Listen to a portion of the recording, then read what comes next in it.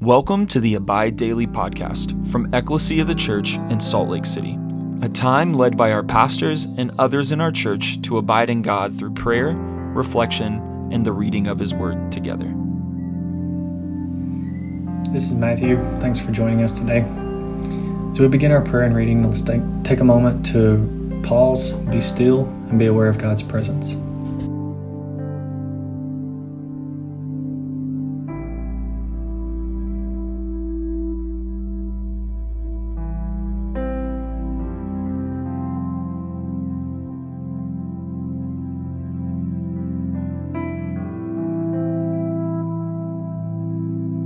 Let's take a moment to share with the Lord where we're at, what we're thinking and feeling, as well as thank Him for all that He's done, is doing, and will do.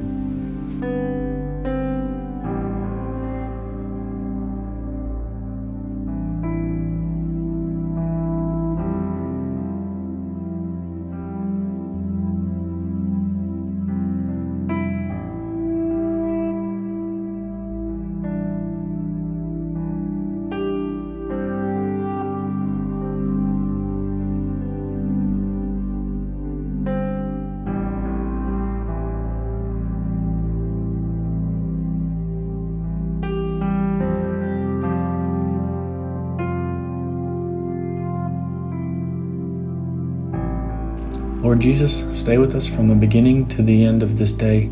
Be our companion in the way, kindle our hearts, and awaken hope that we may know You as You are revealed in Scripture and the breaking of bread. Grant this for the sake of Your love. Amen. Lord, as I read Your words in Scripture, I ask, Holy Spirit, You lead me and give me understanding. I ask that You would draw near and meet with me and lead me into Your kingdom today.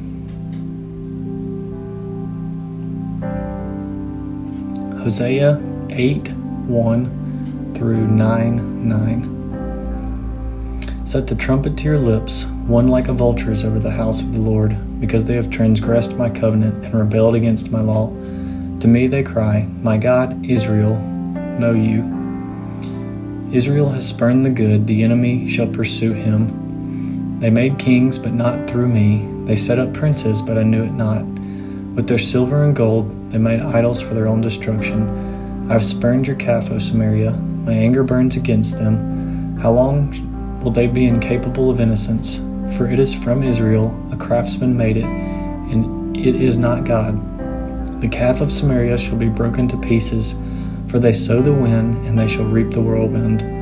The standing grain has no heads, it shall yield no flour. If it were to yield, strangers would devour it. Israel is swallowed up, they are among the nations as a useless vessel. For they have gone up to Assyria, a wild donkey wandering alone. Ephraim has hired lovers. Though they hire allies among the nations, I will soon gather them up, and the kings and princes shall soon writhe because of the tribute. Because Ephraim has multiplied altars for sinning, they have become to him altars for sinning. Were I to write him my laws by the 10,000s, they would be regarded as a strange thing. As for my sacrificial offerings, they sacrifice meat and eat it, but the Lord does not accept them. Now He will remember their iniquity and punish their sins, for they shall return to Egypt. For Israel has forgotten his Maker and built palaces, and Judah has multiplied fortified cities. So I will send a fire upon his cities, and it shall devour her strongholds. Rejoice not, O Israel, exult not like the peoples, for you have played the whore, forsaking your God. You have loved a prostitute's wages on all threshing floors. Threshing floor and wine vat shall not feed them, and the new wine shall fail them. They shall not remain in the land of the Lord, but Ephraim shall return to Egypt, and they shall eat unclean food in Assyria. They shall not pour drink offerings of the wine to the Lord, and their sacrifices shall not please Him. It shall be like the mourner's bread to them. All who eat of it shall be defiled, for their bread shall be their hunger only. It shall not come from the house of the Lord. What will you do on the day of the appointed festival and on the day of the feast of the Lord? For behold, they are going away from destruction, but Egypt shall gather them. Memphis shall bury them. Nettles shall possess their precious things of silver. Thorns shall be in their tents. The day of punishment has come. The days of recompense have come. Israel shall know it. The prophet is a fool, the man of the Spirit is mad because of your great iniquity and great hatred. The prophet is the watchman of Ephraim with my God, yet a fowler's snare is always on his ways, is on all his ways, and hatred in the house of his God. They have deeply corrupted themselves as in the days of Gibeah. He will remember their iniquity, he will punish their sins. This is the word of the Lord. Thanks be to God. The gospel is good news. It's good news only if we understand what we are being saved from. Since the first sin in the Garden of Eden to the Tower of Babel to current events, humans have and continue to seek to glorify ourselves. We build things, create things, and consume things, all things that we believe point to our glory and self-edification. And what does this produce? We sow the wind and reap whirlwinds. We forget our Maker and build palaces to our achievements. In one day we sing praises that Christ is our only love, above all things, and then we sin minutes after. Human depravity is an uncomfortable topic. We want to believe that there's some goodness about us, that given the ratio of sin to good, we would fall more on the good side. We're thinking about that all wrong. Think about a glass of water, clean, clear, and pure. If we drop one droplet of poison in, would you still drink it? Of course not. It's now tainted, even though the ratio of water to poison is definitely in favor of the water. This is the good news of the gospel. Christ came to earth and lived and died totally free of sin, totally pure. He broke the power of sin and death, and he offers cleansing. He offers grace, and he offers freedom from slavery to our selfish desires. He offers personal relationship as we're refined through trials. When the days of punishment come, we can know that we are being refined by perfect love and discipline. Romans 10:9 and 10 states, "If you confess with your mouth that Jesus is Lord and believe in your heart that God raised him from the dead, you will be saved. For with the heart one believes and is justified, and with the mouth one confesses and is saved." May we do this minute by minute to avoid building a life that glorifies ourselves and not Christ. Ephesians 3:20, "Now to him who is able to do far more abundantly than all we ask or think, according to the power at work within us, to him be the glory in the church and in Christ Jesus throughout all generations, forever and ever. Amen."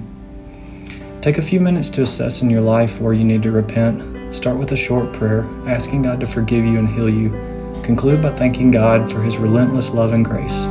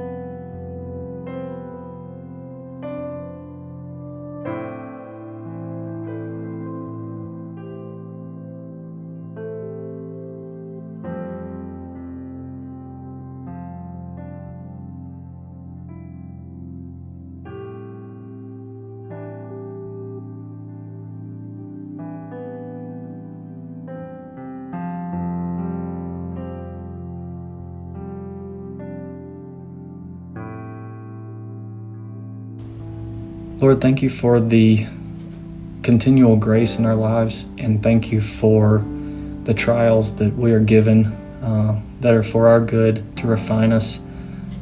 Lord, I ask that you would soften our hearts and make us aware of things that we hold on more dearly than you.